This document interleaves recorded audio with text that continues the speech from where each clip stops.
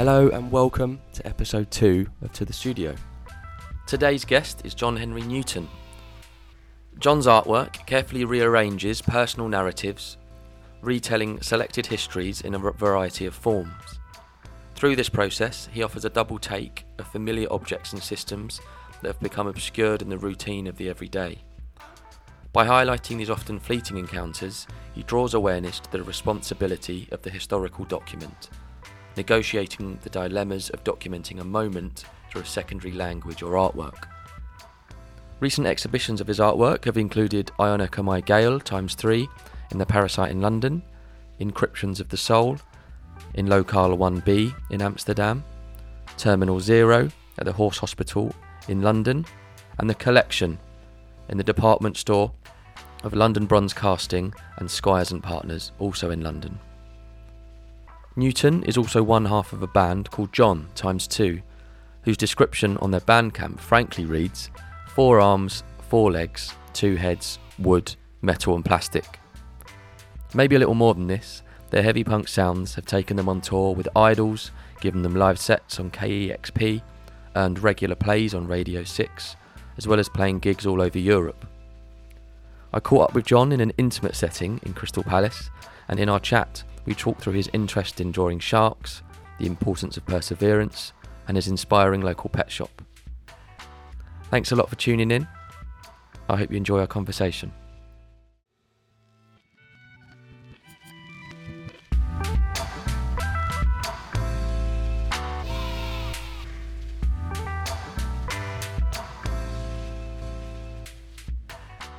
Well, I'll kick it off then. I should start by saying this is the first of our podcasts to be recorded live and direct from one of our guests' humble abodes, which doubles as their studio.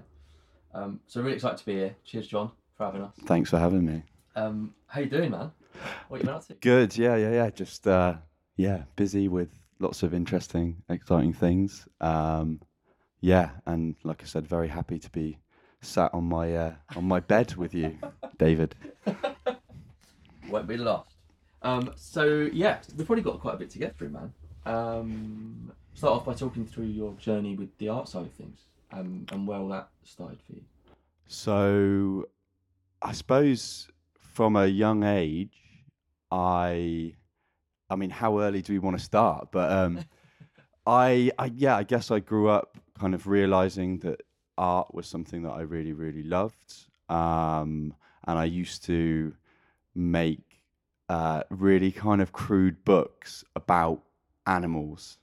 So I would not crude as in disgusting, just very basic books on kind of animals that I liked when I was a kid. So that started me off drawing and kind of copying things from natural history books. I just had that typical kind of childish, morbid curiosity of kind of animals that are really powerful, like sharks or crocodiles. So I was just constantly drawing sharks, and I'd make these books. And in some ways, I suppose, kind of identifying that I like to kind of find information and kind of reappropriate that information into new forms is, something that I still do today. So I suppose that's a real humble start to it. And in some ways, I do very much the same thing, albeit on obviously a slightly more educated level, I guess. Yeah. So from there, obviously kind of followed it into more traditional routes of education. So studied an art foundation in Cheltenham, then moved on to London Metropolitan University. And then obviously where we met at the Royal College of Art is where where I've just finished. So that's kind of my journey. Yeah, very quick journey through it, but yeah. So you studied, was it a broad fine art degree at London Met for your BA? It was. It was called fine art, and I think at that particular time, obviously, it would have been around around 2007, 2010. So very much kind of conceptual practices, which encouraged kind of interdisciplinary work. And yeah, I suppose I was always a bit of jack of all trades in the sense that I was interested in lots of different types of work and kind of focusing on ideas as opposed to just a medium. So I think it was very broad in that sense, and also the types of tutors we had were also working in a similar way. So I think that that rubs off on you. Yeah. Yeah, was that kind of openness to the course a draw for you? Because there's lots. Well, that I think back then there were lots. There might not be any more, but back then there were a lot of kind of specialised courses. Like for instance, I went to Brighton to study painting, and that was a direct painting course, and that's what I wanted. But was it? Yeah. I think it still had traditional pathways. So you had to specialise in a certain area. So I specialised in printmaking. But again, if you looked at the work that I made, you wouldn't necessarily have thought that I was a printmaker, capital letters. But I learned a lot from being in a kind of printmaking studio that, I suppose does apply to the way that I work now. But yeah, it was still very broad within, having that specialism kind of tacked onto the course as some kind of formal element. But yeah, I still think it was pretty broad, and yeah, it suited me well because of that. Yeah, and did you the move to London, was that, did you go to London partly because you wanted to be in London, or was it because that particular course, or did you want to end up here, or? I think London was a big calling in the sense that I kind of knew that it was the metropolitan hub of art at that moment, and I remember kind of juggling my the different options of different cities and thinking maybe I should try London. You can always leave and go somewhere else if it goes wrong, and I ended up kind of staying here for 10 years. I don't even know. I've not left. So yeah, I think it was a case of I'll try it out, and because I think I might regret it if I don't try it, and I can always leave. So I tried it out, and never left. And I've done the research. There was 7 years between your BA and your MA. Yeah. So that's there's quite a lot to talk about within that 7 years. Yeah. What do you get up to during that time after leaving? Well, I was quite lucky in the sense that you hear horror stories of interns kind of turning up to some kind of factory type situation and being paid peanuts. But I had a very, very good tutor, very, very good artist called Ben Kane, who really helped me out early on, because we did an exchange with the Academy of Arts in Croatia, in Zagreb, and he kind of identified some people who he thought would be interested in that kind of collaborative way of working. So through my relationship with him, he put me in contact with a good friend of his who he studied with, an artist who some people might know called Ryan Gander, and I ended up from an internship position with Ryan, I ended up working with him for 7 years. Oh, wow. So that was, from the time I graduated to the time I started at the RCA, I worked pretty much full time in a professional studio, slightly bigger than this one that you're sat in now. But yeah, I guess that was it was like an apprenticeship in art. There wasn't anything that you didn't really get your hands on. So again, kind of learnt a very broad way of working within the studio with Ryan. Mm-hmm. Yeah. So yeah. Yeah. Well, I want to ask you. I want to ask you a lot about that. But I guess first, I'm interested to know really how your experience of studying at the Royal College was after all that time, working for an artist in that kind of in that environment, and then taking the choice again to think, no, I want to pursue my own thing for a bit more. Was there anything that kicked that off? Firstly, I guess, and then how was your experience studying? I think that having been in the studio for kind of 7 years, I I mean, I really loved the job. You know, every week going in, making something, a new project. I mean, if anyone knows or doesn't know Ryan's work, it's a practice that kind of hops all over the place. You know, he's often called a cultural magpie because he's always taking things from different, different areas of the world or different, different industries as well. So one week you could be making a pair of shoes with Nike, or the next week you could be making an advert, with a commercial advertising agency. So I kind of told myself, you need to kind of wring out this sponge of everything, because it's such a good opportunity. And I think, I just came to the point where I was like, I've really learned so much from this, but it's time to kind of try and go back and indulge in my own interests. I still continued to make work. I was probably more prolific in terms of exhibiting artwork when I worked with him. It was infectious, because some people think, oh, maybe you would be too tired or sick of art by the end of clocking out of the studio, but it was just great. And he's such a generous man that I was able to stay in the studio after and use his space, use his tools, because he's someone who's kind of always championed younger artists. So it suited me for a long time. But I think just naturally you kind of want to move on with things regardless of how good a job is. And I came to the point of realizing that I wanted to make a progression, and that progression was probably going back and studying again at the Royal College, as opposed to moving to a different studio. I genuinely don't think there would be a better studio to work for, so that was kind of off the cards.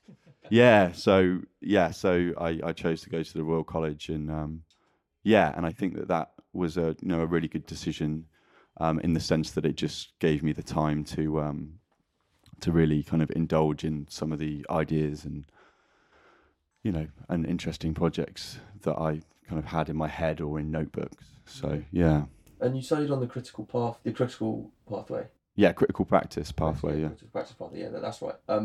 Was there a reason for that you kind of veered towards that rather than, because you had quite a multidisciplinary practice, right? Really, was there a reason why you were drawn specifically to that course? It was pretty much that, I think. I read the blurb on the course. I kind of had thought and kind of knew about the discipline pathway. So like a lot of people might have lumped my work in with sculpture, and that also maybe could have worked. But I read the course blurb and I kind of saw who was teaching on it, and I thought, actually that's a lot more that's a lot more me than taking a sculpture course. So I think that was vindicated by the kind of relationships that I made when I was there, and the people who I was kind of talking to.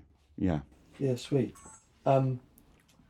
You mentioned the collaborative side to work before, and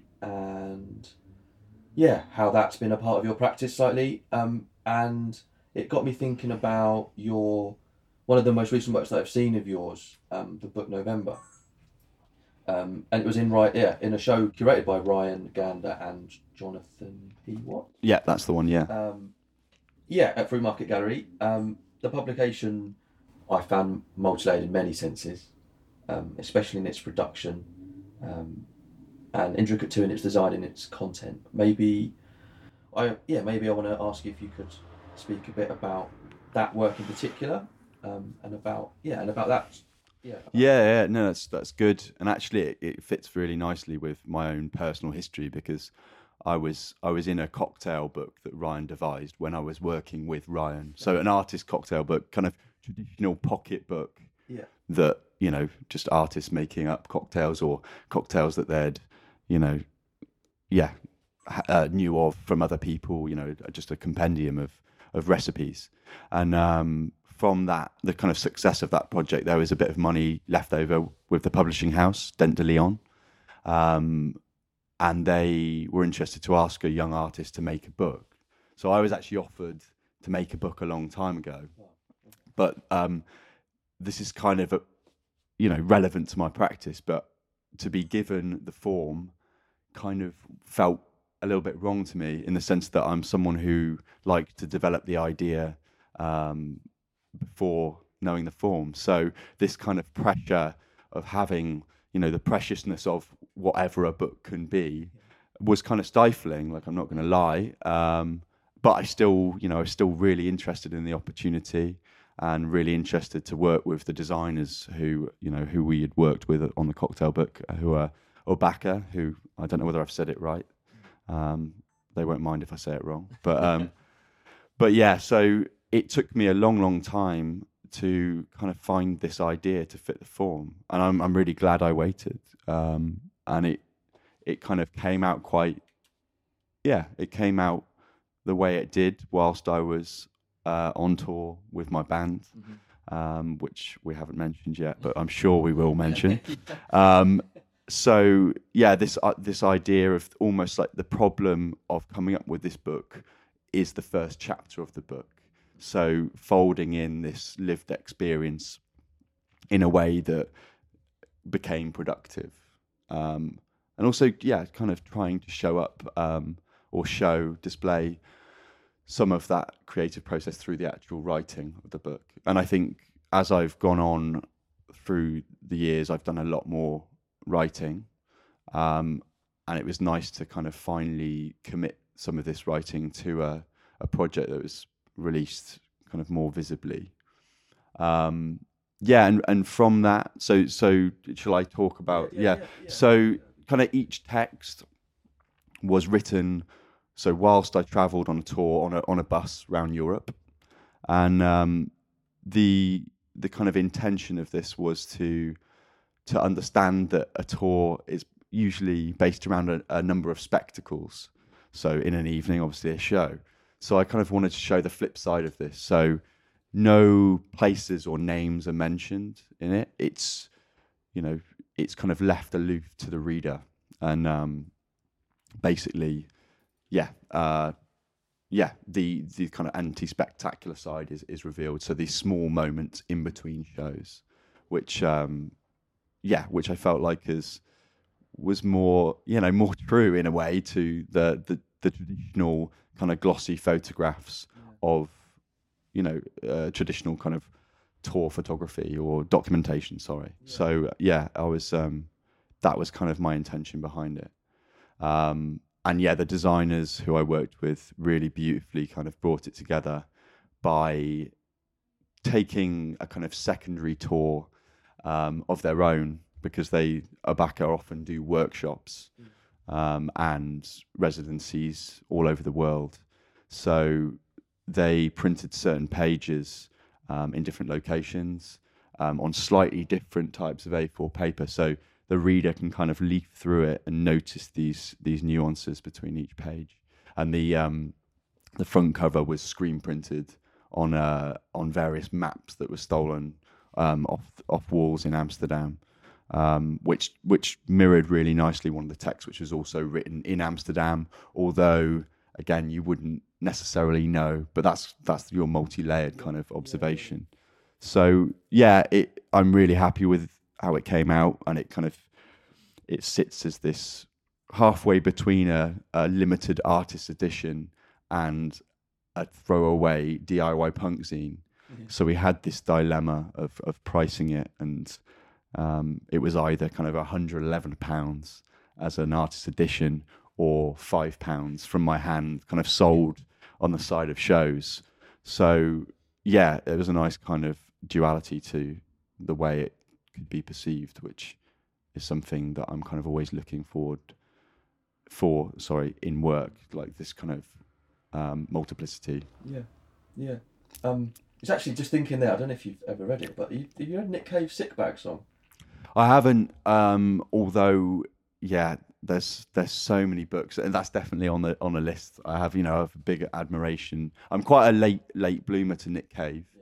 I've walked past him in Brighton, but I've not really read anything. But I've heard really good things about the writing. Obviously the music's fantastic, but we probably don't need to talk about that. But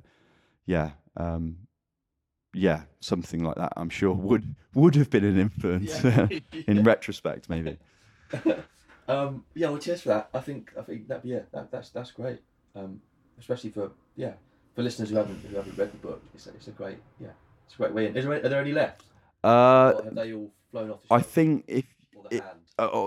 all of the ones that I have are flown out of the hand or the merch desk, but I think if you looked up on Dent de Leon on the website, there might be some left. But yeah, I was just really, really happy that the response was great. A lot of people kind of wanting them through the shows that we play, because it's not a T-shirt or a record. I was I wasn't nervous, but I didn't know whether people would be as inclined to buy something that is, not necessarily the band, but kind of linked to the band. But people were really, really excited by it. So maybe it's something that will continue as well. Cool. Well, maybe we can segue a little bit into the band. You recently graduated, so congratulations for that. Thank you very much. Yeah, I didn't fail. Be hard not to, wouldn't it? Because they need the money. Some have. Oh, really? Some have. Well, sorry to those people. Was it? I might get it wrong, but there was a. Was it Gavin Turk? Gavin Turk, yeah. But that was like a genius piece of work. So it's fantastic. I should probably contextualise that. But the blue plaque that just said Gavin Turk, was it British sculptor? Worked here, yeah. Between those dates, I thought it was fantastic. It's crazy. I was thinking about that whilst actually listening to another podcast with him on it and thinking, like, that's quite recent history that something like that would get failed. It shows especially how much forward thinking. Yeah, no, it's exactly. I find it because it's not that long ago, or it certainly doesn't feel that long ago. But it's a great work, and Not too bad off of it. Yeah, I don't. He seems to be doing all right. I actually heard this. This could be fake news, but I heard that the Royal College actually tried to give him a kind of honorary degree. And he just, Well, I should hope so. Yeah. But anyway, back to you. So your film and degree show was Hypoxia, which recalls a series of memories. Am I right? Derived from countryside location in which you grew up. Is that right? Yes, that's true. So yeah, the imagery becomes interrupted by military presence, and fragments of foreign culture seep into those kind of rural scenes that you can see. There seems to be a nostalgia delivered through the spoken narrative. An image of the past that seems to be mixed with a seeping kind of anxiety. Mm-hmm. And this seems similar to the narrative weave that I found in one of your latest songs with your band, Future Thinker. But instead this nostalgia, or kind of a yearning for the past, is created through an anxiety about maybe the possible banality or doom of our future. Mm-hmm. And I guess what I want to ask is this looking forward and back, or just time itself, kind of important in your thinking for what you make? Yeah, no, I think that's a really relevant comparison, because I don't really scrutinize like a kind of, or drive a wedge between the music and the art. I think I'm always trying to kind of say something through a medium, whether it be a song or a film. But yeah, I think it's just this this constant upheaval of a past. So these personal memories that kind of persist with you and can always be recalled kind of almost uncontrollably, or kind of semi-consciously. I'm kind of interested in how these are kind of retold, and also how the language in which we retell them kind of re-fictionalizes them. So in the case of the film, it's my negotiation of an American airbase that I grew up close to in the countryside, which is quite an incongruous presence. So I suppose it came from thinking that was through childhood kind of rose tinted goggles, kind of thinking that was almost normal, and thinking that maybe everyone had that moment within their childhood, but actually I realized it was quite unique to the location. So it was interesting to try and revisit these things and kind of pathologize them, because of the small little nuances of this military presence, whether it was kind of noticing these American muscle cars or these kids who turned up to our secondary school but then suddenly disappeared, or like drinking Mountain Dew at a roller disco. There's and there's a more in-depth part about a bowling alley as well, which was actually on the air base's plot, and it was obviously for the people who were stationed there.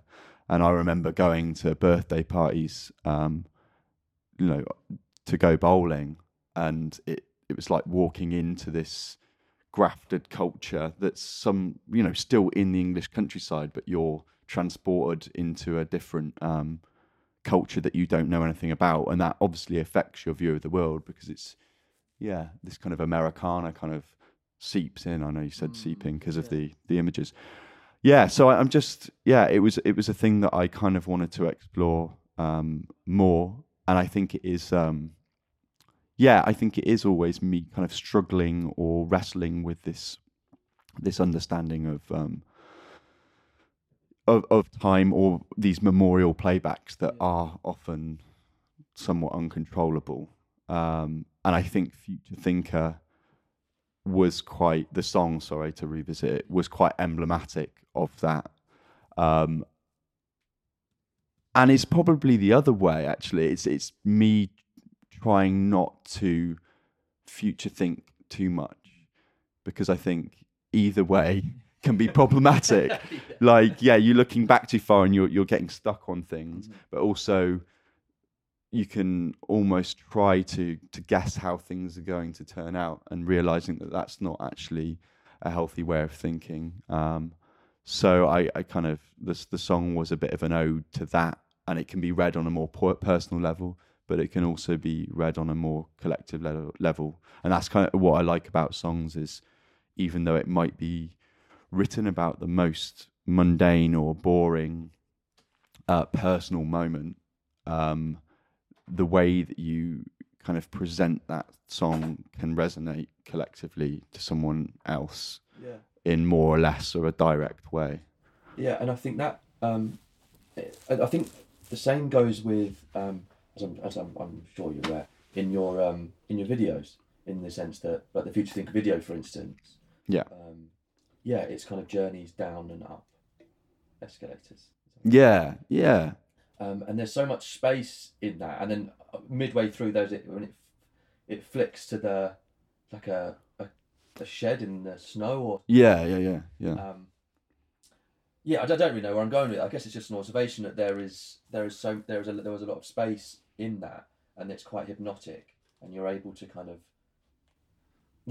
allow things to wash over you more, rather than be projected in a certain way of reading a certain lyric or a certain way of, it's quite, I guess it's just an observation, but well, it comes back to that interest in how you re-articulate a specific memory, because depending on what words you choose, or how you present it, like whether that be visual or audible or whatever, it affects the what is actually on display to another person. And so that's what I'm so interested in art, is in the same way that you might look at these natural history diagrams of sharks, they're very diagrammatic about this animal, but it's informational in some kind of way, or it's trying to communicate something, and how detailed you are within that, or within the words of a song, which sometimes can be slightly more abstracted or less direct. You kind of allow people certain distance into the idea, or less distance into the idea, and that push and pull is always what I'm interested in. And I think Calvino says in one of his texts, I think it's one of his final lectures on exactitude. It's a really, really good text. He talks about this kind of magnifying push and pull within his writing, and obviously writing being unable to tell you totality. It's always going to be, at the mercy of these words that are kind of these little pegs to hang ideas on. So, yeah, I enjoy that struggle. Yeah. And that's what I like about songwriting as well, is not only do you have that struggle, but you also mangle it through song structure. So you've got even more of a challenge to try and fit a narrative into guitars, drums, and other instruments. Yeah, how is that process? How is that process for you? Like what comes first? I think traditionally, because of the way that me and Johnny, so Johnny is the guitarist in the band, John, and I drum and sing. Just for context, again, it's probably important. Yeah. So often we just tend to write in a room. So I think of late, we've done it different ways, for different songs, but usually it's a case of us kind of playing together in a room, and I start building some kind of vocal pattern in my head and usually mumble them over the song. And sometimes that it does come from something that I've written before, because sometimes I'm singing a line that actually I've written before, rehearsal or writing, whatever. And so that often gets recorded. So actually today I've been working on something, and so we would record that on a phone. I'll have this basic pattern of singing, and then I just start chipping away at coming up with an idea that might fit often the kind of mood of the chords, or I think the sound of the chords do affect what I write, but I can't say exactly how, because it's not like it's not like a concrete thing, but yeah. So a song today that we've started writing for probably a third album, and it creeps up on you. I like kind of keeping myself naive to it and just being. Often it will be in between on a journey or something. I'll have the songs in my headphones, and you just start playing. It's like a little puzzle of words, and as you go through, you kind of build this.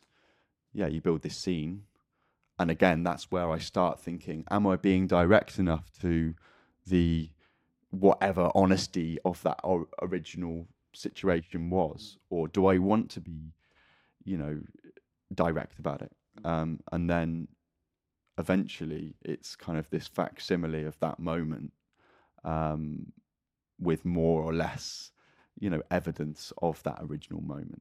So I don't know, a lot of the time people definitely wouldn't be able to get the whole scene of me being sat in like a, listening to a song coming over a mountain in Croatia, for example. That's kind of what I was working from today. And but other times people might be, closer to what the song is actually about. So I waffled on a lot there. No, that's great. No, that's great. So do you, when you are writing, do you just write? Is it imaginative writing when you're, when you're not specifically thinking about this is going to be a song or this is going to be an artwork? Do you tend to just write from the top, or do you draw on specific kind of personal? It will always. It's pretty much always personal experience. I mean, the writers that I like. So you can probably see up on that shelf. There's lots of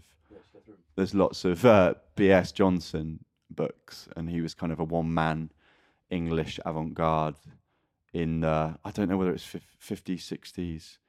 I'm really rubbish with dates, but so his kind of line was, I never wrote anything that wasn't, the truth. He always tried to kind of really, struggle with, honesty, essentially. And we all know that you can't achieve total honesty with words.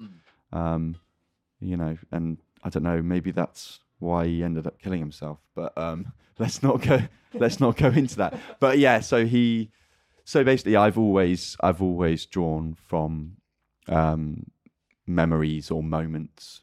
And that doesn't mean to say that all the songs kind of carry off as the same kind of locations or whatever, but it's always working from these past images and kind of choosing words that kind of come from those places or represent those places. And that's definitely what the new album that is to be released. This is we're going to segue into it. Perfect. Nailed it. That's kind of where I started with this new album. Okay. And where to start with the new album, because the recent from the outside it seems as though things have just accelerated big time for you guys with the band, like in terms of just everything's just seems to just be snowballing in a fantastic way. Yeah, I mean it's been a really kind time, and I think it's come around at a good moment, in the sense that I feel like we've done a lot of stuff, and we've got good at what we do. I think often there can be quite a focus at the moment on freshness and youth. I don't want to be necessarily critical. I don't really mind, but I'm just pleased that we stuck to our guns and we've grown at a very organic rate, probably because of the name John, because not many people can find it. But it takes time to get good and hone your craft, like play loads of shows, record lots of songs, some rubbish, some good, sort the wheat from the chaff. And I feel like this is, it's been working to this kind of, a bit of a crescendo, and people are kind of picking up on it. The new single has just gone onto the BBC Six B playlist today. Yeah, it's called High Digger, but spelt wrong. Well, spelt phonetically. And that's fantastic because that reaches a massive audience. Thank you very much. Yeah. So good. Yeah. Well, maybe we could talk about, because I think we mentioned before that maybe some of the songs on the album, you said is there stuff around here?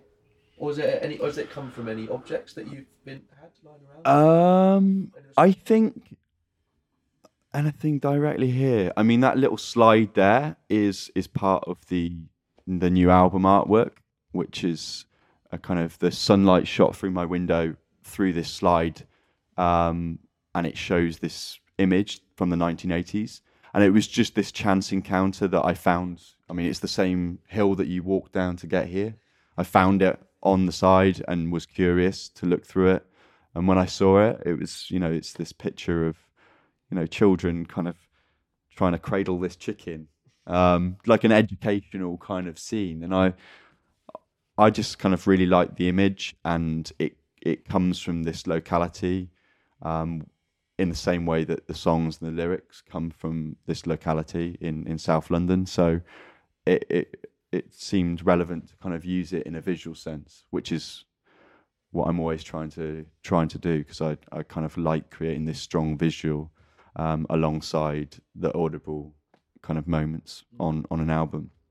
So that is, obviously I collect lots of things that kind of just, you never know really when something's going to jump out and become kind of performative. But there's lots of stuff really. I'm not sure. That's fine.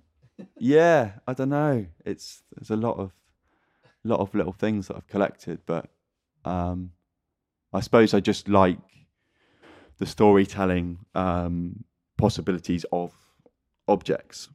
And again, some of these objects are more dumb than others. And some of these things, like a set list, with a title. When's that? I mean, that was from a show in the southwest of France, in a place called Pau, which is, I think, is a student town, but it's there's a venue on the outskirts of the town called the Ferronnerie, which is a fantastic venue. It's an old ironworks, so it's probably more of a studio again than this bedroom that we're in. And they get some great bands through there, and it's the type of place where you turn up and you're really, really anxious because you're like, where is the crowd going to come from? Like, it's not even in the centre of a town. It's not a thoroughfare. And again, it's southwest France, so it's getting to kind of 8 o'clock, and you're like, still no one here. We've done sound check. This could be embarrassing. But yeah, eventually, you just see these cars kind of pulling in, and then within about an hour, you got a room full of like fantastic people. Cool. And so that set list is from a tour in southwest France that we did, and it was certainly up there as one of my favourite shows. So hence why it's up on the wall. Yeah. I mean, it's a fantastic place. Yeah. And are you off again next week, right, on tour? Yeah, so we're off again, but all the way around France, in a week. And then we go round the UK with the album release, which is on the 4th of October. So there's my shameless plug. No, it's called Out Here on the Fringes, out on Petscare Records, which is our record label. Could you talk about that then? Yeah. What was? Did it get formed a similar time to you guys getting together as a band, or? It was formed out of the feeling of, we want to put music out. No one has come to us yet. We don't want to wait around. So let's learn how to do it, get on our feet and do it. And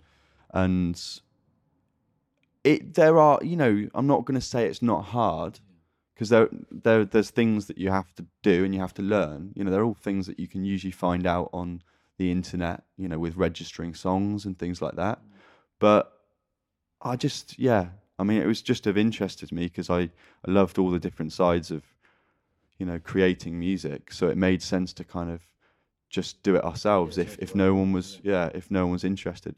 And so there was a shop up in Crystal Palace, so near where you live. I'm not going to tell you the exact address to people, but it was an old pet shop, and it was called Pet's Care. And it had the most miserable looking cat and parrot on it.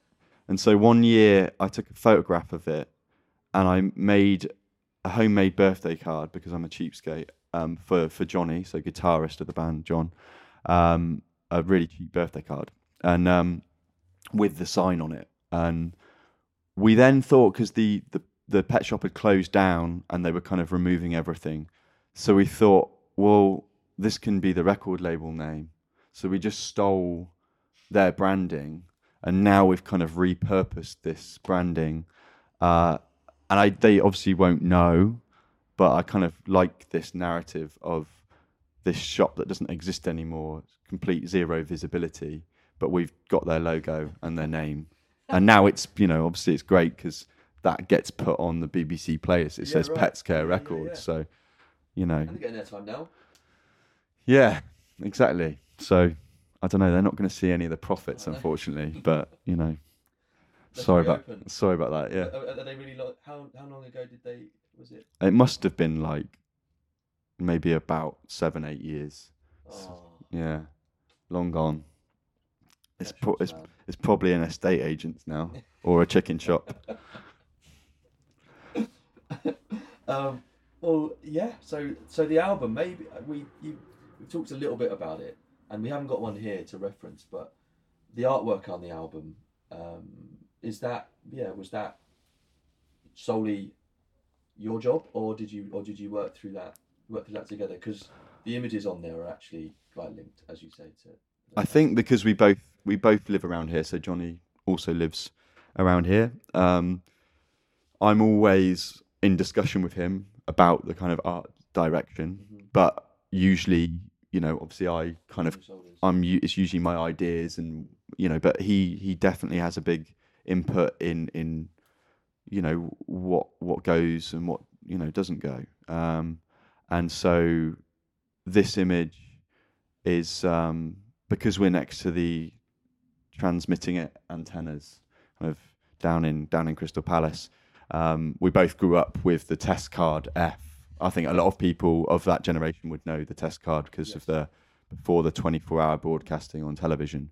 So again, this nostalgic image that has been used so many times. It's not. I'm not claiming some kind of ownership or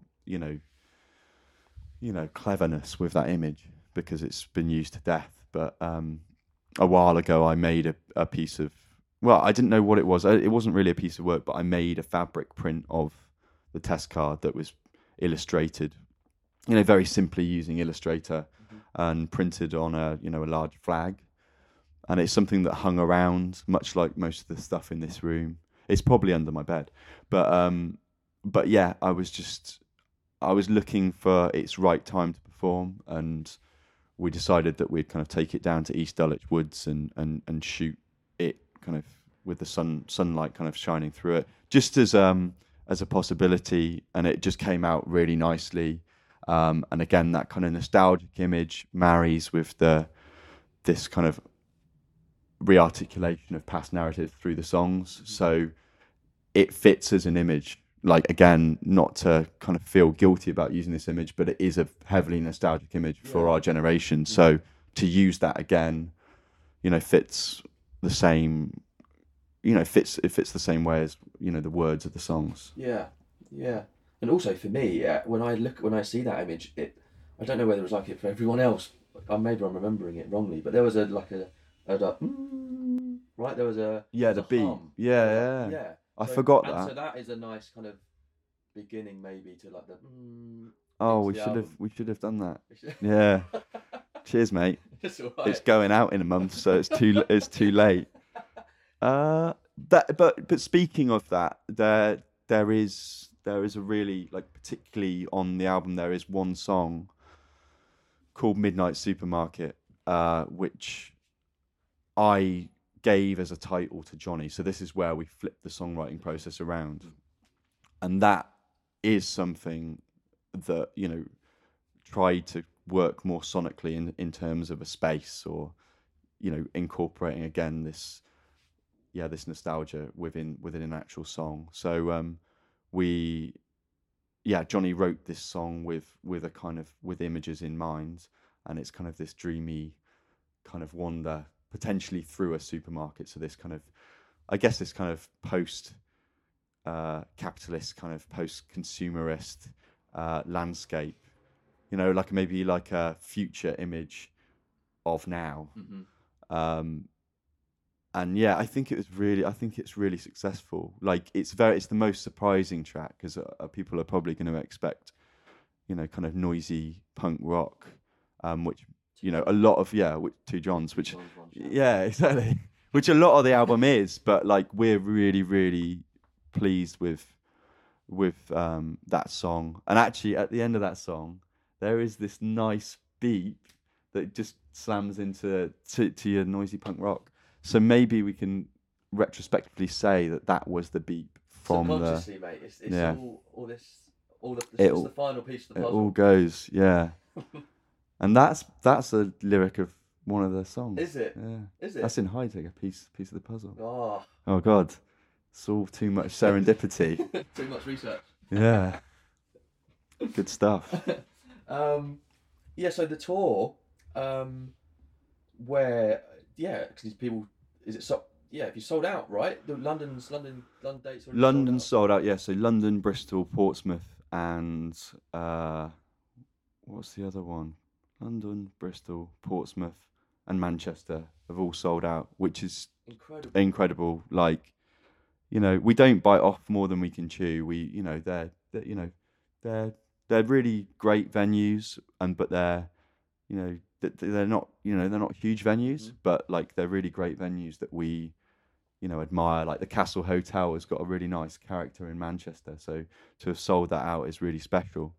So we're just really looking forward to going out around the UK, and it's very different. Like we've done UK tours in the past, but this is very much, I think it feels like the first proper headline, tour that we've done. So yeah, it's going to be a nice buzz to it, and going out with new songs that people, hopefully want to hear is Well, great. apparently they do, mate. I know they paid the money now; they're not getting the money back.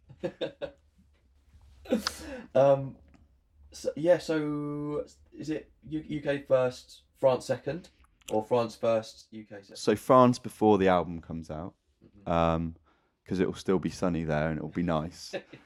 And then UK October, and then we do Ireland November, and then we've got more things up our sleeves that haven't been announced yet. Okay. And I don't know. Can we get an exclusive? Can we get an exclusive? Well, everyone keeps going on about Scotland. Yeah. Scotland is going to happen. Boom. There we go. There's your exclusive. I won't say dates, otherwise I get told off. But yeah. There we go. That's it. I'm happy with that. I'm really happy with that. Nice one. Good stuff. Well, I was going to say, before we say our goodbyes, have you got anything to plug? I've probably done enough of that, but I don't know. Any nice, I don't know, any nice places in Crystal Palace you want to shout out? Well, I work at Reunion, which is a lovely cafe, like community. It's been there for, under another name, but they've just changed name for 20 years. So it would be great to see people support kind of local businesses around the area, because I know it's really tough on people trying to do good stuff. So they're definitely worth a shout, and who knows, I might make you some eggs or something. I hope, I don't know, I've put myself under pressure now. And 3 restorers, Johnny's Furniture Restoration Company. He kind of keeps that up at the same time as the band, which is really admirable, and they do fantastic work kind of restoring mid-century and I can't remember how he says it, mid-century and basically antique furniture. But he's really talented at that, and I think he's going to be doing some seats in the Albert Hall. Whoa. So they've got a really good reputation, and again, small business. Not to just like plug money into his pocket, but I really appreciate what he does. So That's great. Well, with every podcast, I finish with 2 questions. Okay, well, cool. I usually do it to finish, because I want to finish on a positive note. This has been pretty positive. The first question I ask is, if you could swap places with me now and be in any artist studio, living or dead, whose studio would you go to, and what would you ask them, or what would you want to talk about? Oh, jeez, man. That is so tough. Or the first thing that pops to mind. I won't say the definitive artist, but or definitive person. Pop. That's like, because I could go like music studio. I could go like Steve Albini. I have friends who have recorded with him, and I'm sure he's very interesting to talk about. Or I could go like, go and meditate with David Lynch or something like that, which would be super nice. Up in LA. Chill out and kind of, I don't know, drink loads of black coffee, a la Twin Peaks. But artist, I want to say someone really impressive. And I have been lucky enough to kind of go to lots of artist studios, obviously through working with Ryan. I'm like stalling now, so I can actually think. But visiting artist studios are always, it's always super interesting, and kind of picking people's brains about their process is really great. So I hope my bedroom doesn't somehow pale in that comparison. But maybe bedroom, mate. Oh, the bedclothes aren't much, but I'll go to IKEA or something. Or I don't know, maybe speaking to writers as well, like to pick pick brains, maybe coffee with a writer. I couldn't do it with B.S. Johnson because he's a goner, But you unfortunately. can, living or dead, man. Living or dead? Living or Okay. dead. Well, B.S. Johnson, he would be probably quite tough to speak to because he was... I feel a bit bad not choosing him if he's looking down on you right now. Yeah. And I should just look at these books.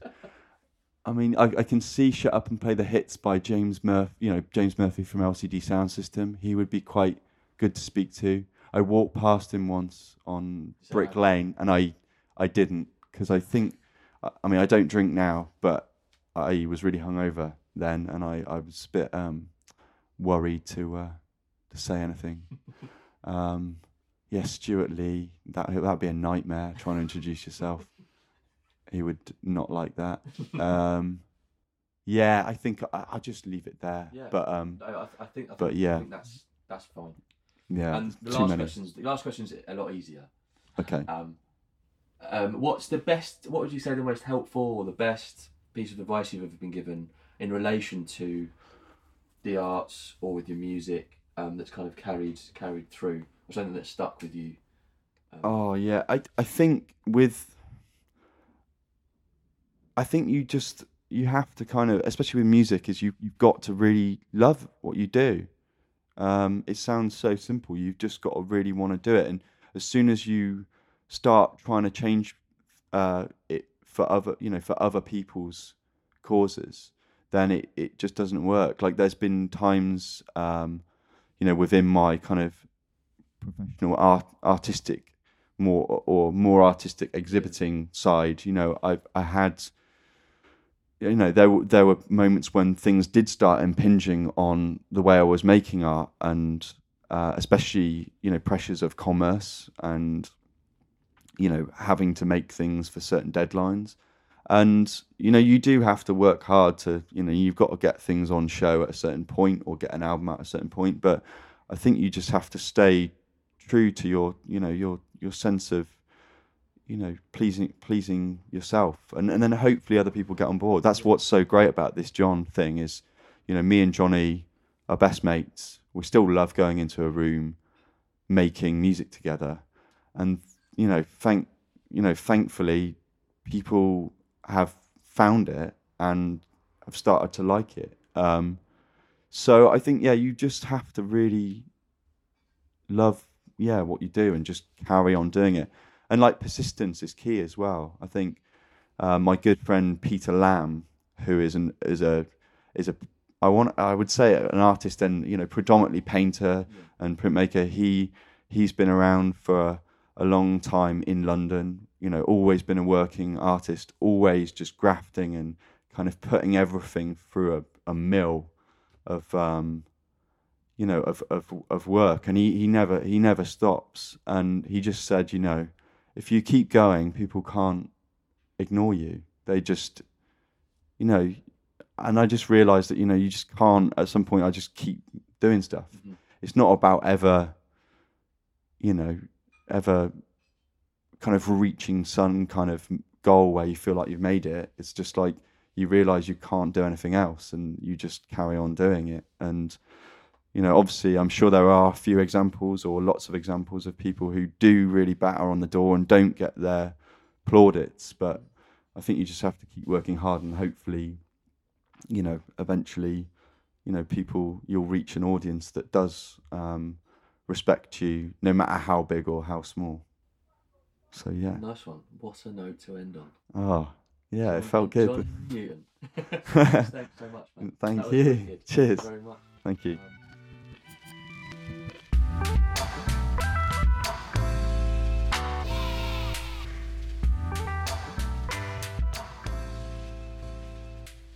So thank you very much for listening to us all the way through.